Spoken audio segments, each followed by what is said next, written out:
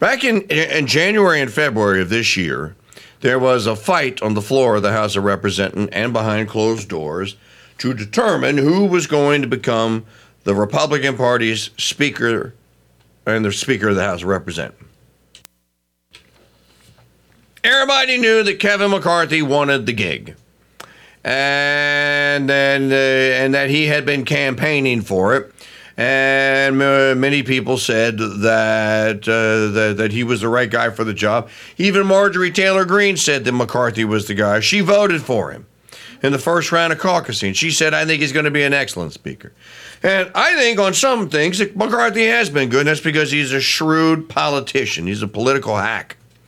He can maneuver, swim in the water with the sharks and what have you. He's been there long enough. He knows how the sausage is made, as C. Everett Dirksen once said, the senator from Wisconsin.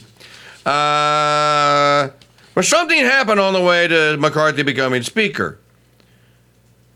Marjorie Taylor Greene's buddy, Matt Gaetz, and others said, no way, Jose.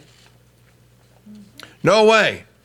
You're a big, spending, siding with the Democrats, bipartisan hack.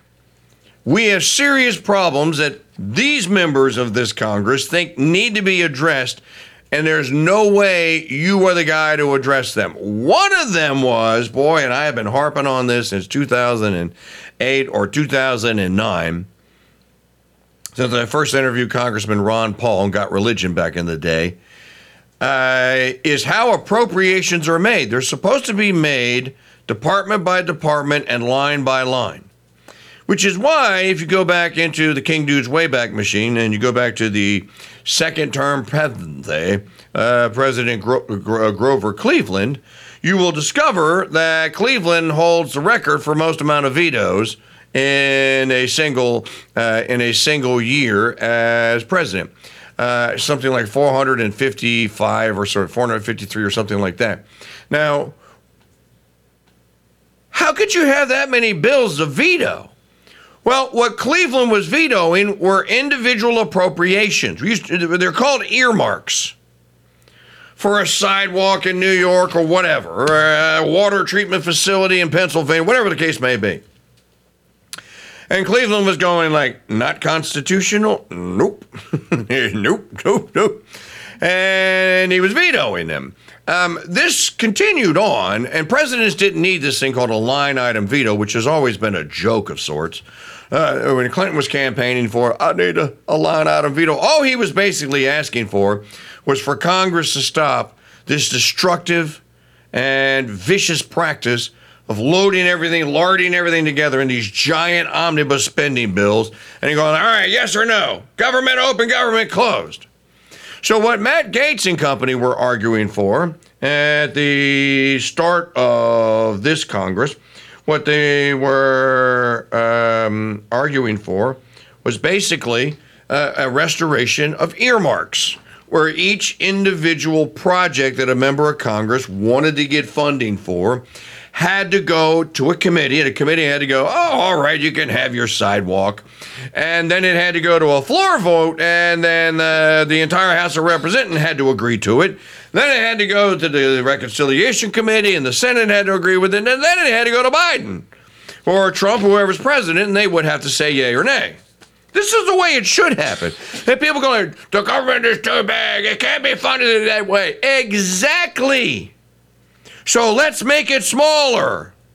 Why don't we shrink it down? Why don't we go back to what it's actually supposed to do? So Matt Gaetz and company were saying to McCarthy, look, dude, you're not going to become Speaker unless you sign this, unless you promise that you're going to do this. You're not going to become Speaker. Now, I don't know if Gaetz ever actually signed anything. I'm sorry, McCarthy ever actually signed anything, but he did agree that he was going to bring to the floor a vote on appropriations. And then what they needed basically to repeal to bring back earmarks, one at a time. Now, this is what they call discretionary spending. This is like 10% of the entire budget. It's not going to fix the problem, but it does put the other spending, because if you applied that to other agencies, you go like, no, you can't just apply the Department of Defense. You can't just send a request for $720 billion over here. You can do an employment for current employment employment request, current benefits, et cetera, but you can't just throw in the $12 billion you tucked in there for Raytheon or General Dynamics or whatever. That has to go. That is a line by line expenditure. See, this is now. This is one way that you could actually. It could work. So you're saying there's a chance. Yeah, there's a chance. It could work to actually begin to dismantle some of this monstrosity. But make no mistake. Look, there's like 5 million people in and around Mordor and the Potomac that rely on this. This is what they do. So you'd be disemploying almost all of these people and telling them you're going to have to go out and find something productive to do. Is there anything really productive for them to do that's left to do? I don't know that there is. Maybe they should just hit the reset button and go like, okay, we're repealing everything since 1974, including Social Security contingencies and continuations. This is so funny. You know what I got in the mail the other day? I got my Social Security statement.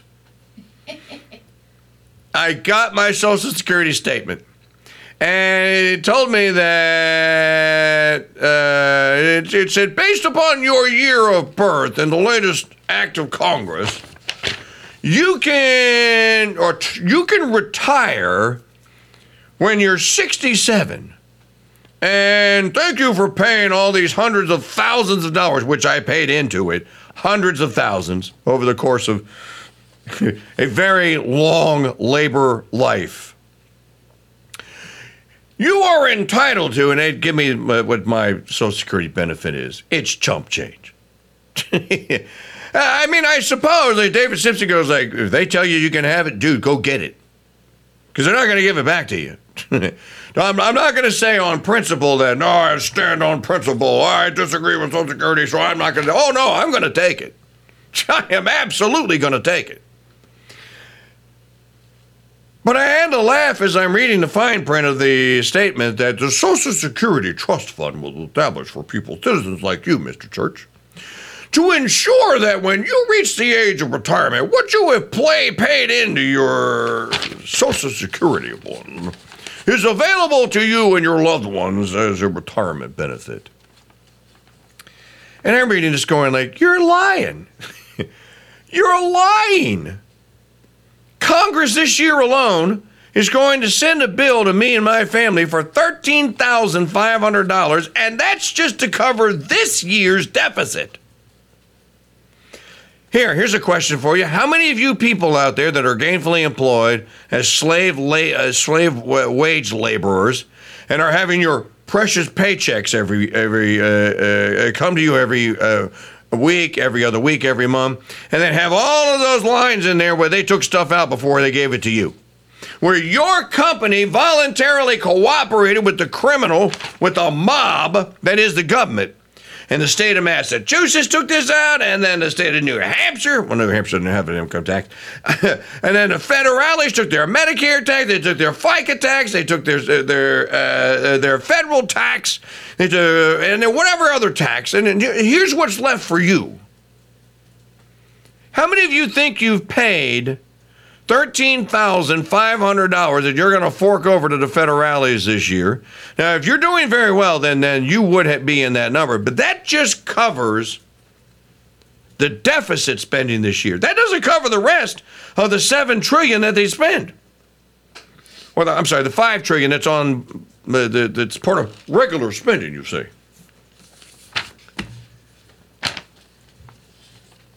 So I'm going to play Matt Gaetz's clip from it's long, so I'll probably play it next segment. Or maybe we'll play a piece of it this segment and a piece of it next segment.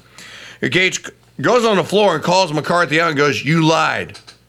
You told us we were going to get spending reform. We're not going to get it now. It's too late. How many of you people know that at the end of this month, September 30th, is the last day of what the federal government calls its fiscal year? It's the last day, and then money has to be appropriated so that on October the 1st, the government can continue operations and whatever, because the funding that's currently in effect only goes to September the 30th. So they're going to have another one of these government shutdown discussions. As we always say, shut the whole damn thing down.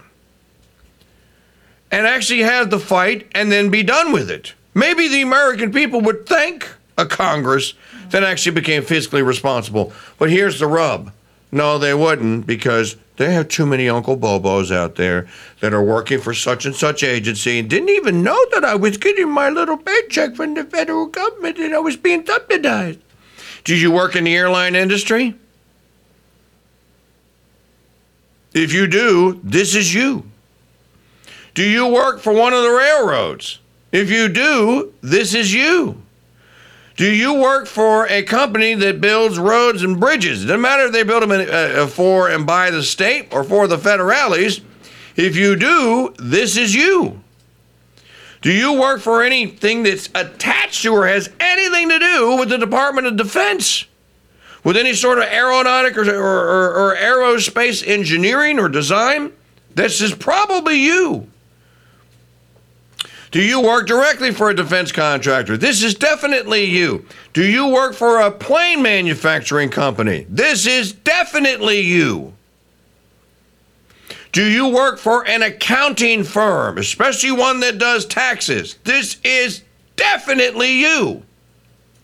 Do you work in part, do you work for an educational entity? Unless it is completely and totally private like Hillsdale and refuses to accept federale dollars, this is definitely you. You are who I and Matt Gaetz are talking about. Which most people, though, when they sit down, they go, but wait a minute, we can't fire all these, you can't turn all these people out. Well, you wouldn't really be turning them out. You'd just be saying to the states in which they live, hey, if you want to fund this, you're going to have to figure out a way to do it, which no state would be able to raise the revenue to do so. The whole thing would collapse. Nobody had a problem with business owners out. Yeah, that's right. Maggie's making the point that no one had a problem with it when they were locking small business members of it out. So why does Matt Gaetz go into Florida? This is the point of the whole monologue. Why does Matt Gaetz go into Florida House of Representatives to challenge Kevin McCarthy and to say you're a liar, we're not going to get this done, and disaster is right around the corner and it's all on you? On the day the Republicans are supposed to be on there and conservatives are supposed to be out there celebrating because now there's going to be an impeachment inquiry into the Biden regime. Well, the fact of the matter is that there is not going to be an impeachment inquiry into the Biden regime. Because unless Marjorie Taylor Greene gets her way, the current acts of Biden are not what's on the table. What Representative Comer has been looking at is Burisma. You know, I saw a brief clip yesterday of Greg Gutfeld. I don't even know if I like Gutfeld. I don't dislike him. But I'm going to say, so in case someone else saw it, I'm just going to tell you, when you hear my version of this, yes, I agree with Gutfeld. And I hadn't really thought about it in this manner, but we all think that Hunter is the villain here. We've all thrown Hunter under the bus, but I think this is what the enemy wanted us to do.